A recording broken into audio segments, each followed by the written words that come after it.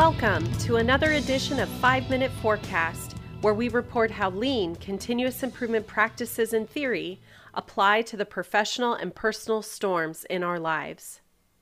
Welcome back to another edition of 5-Minute Forecast. Over the course of our first year, we talked a lot about the tools and methodologies of lean and how it impacts our personal and professional lives. I hope that you continue to find the discussion enlightening and thought-provoking. Like I mentioned last month, throughout my career, I have been asked about what it's like to be a female engineer or about my career in general. Over the last 5 years in particular, I have been asked more and more about what it takes to be a lean consultant and what drove me to this as a career path. I wasn't always driven to be a consultant, actually. I kind of fell into it, if I'm completely honest. I was starting to be recognized in my career as someone that was approachable and able to understand issues and problems quickly. I was also recognized as someone that had the ability to be flexible in my approach with the lean tools. Flexible in application and appearance of the tool versus flexible in philosophy or principle of the tool. I am by no means perfect and never refer to myself as an expert. I like to think that I'm an expert learner, or that I try to ask probing questions to get the right people to think in a different way. This has truly been what has made my career as a consultant work. Before starting Leanbrella, I would receive phone calls, texts, or emails to come in and lead a training event or a Kaizen event at various facilities.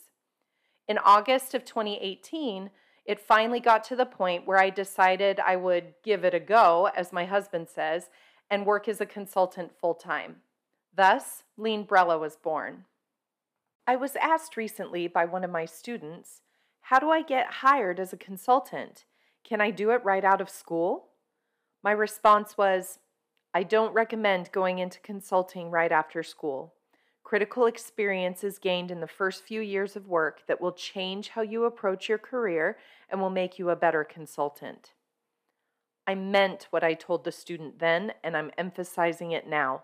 Please, for all of those interested in being consultants at some point in your career, go into industry first, and then after you've developed your leadership style and approach based on critical experience, then start thinking about consulting.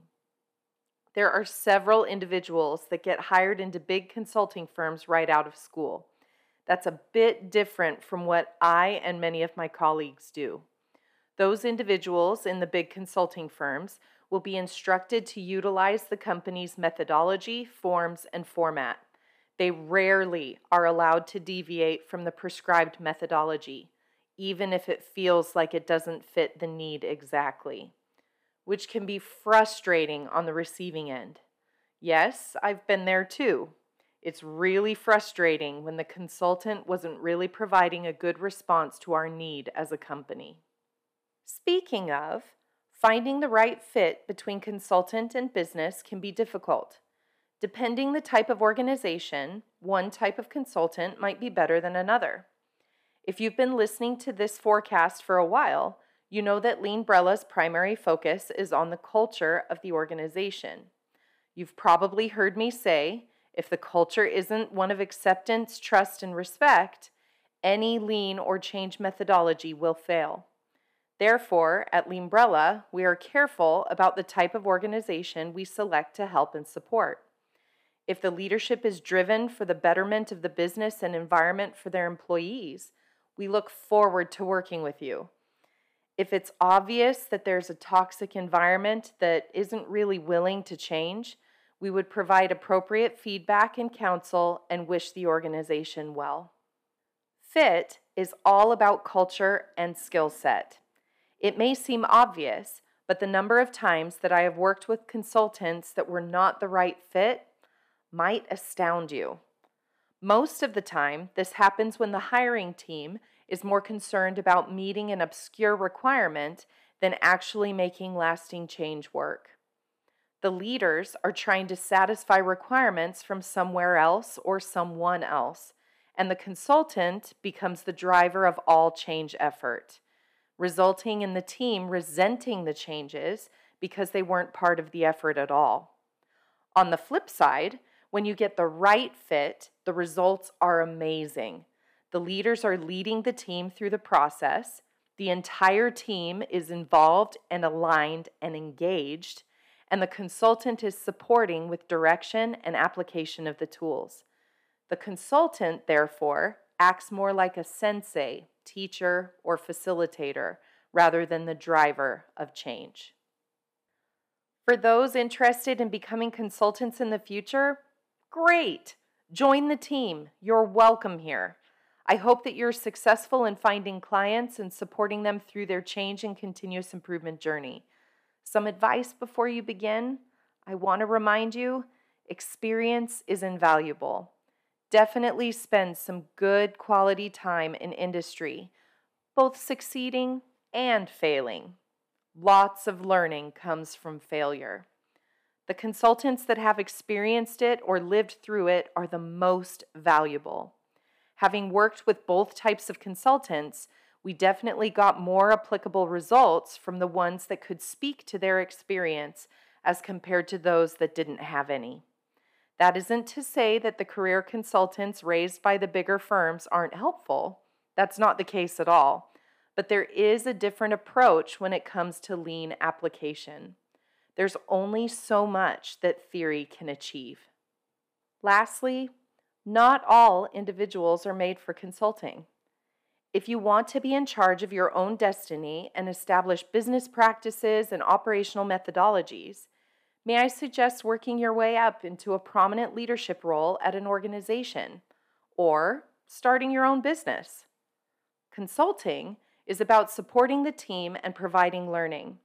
Yes, sometimes a consultant will guide a change or an operational structure change, but that is usually because the team doesn't have their particular skill set or expertise in-house yet. The consultant, if they really understand their role, will always be working themselves out of a job.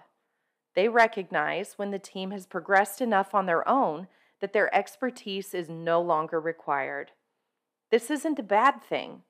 It's all in the part of being a consultant. If the consultant is looking for ways to become a permanent fixture at your organization, it might be worth it to either offer them a permanent position or to seek other support elsewhere. We all thrive when we understand our purpose and role. When those two things are out of balance, we don't succeed. After all that and still aspiring to be a lean consultant? Awesome! And I hope so. We need you. Get that applicable and valuable experience in industry first before you branch out on your own. If you have any additional questions or are looking for someone to support you through your lean journey, don't hesitate to contact me directly. I would be happy to support in any way that I can.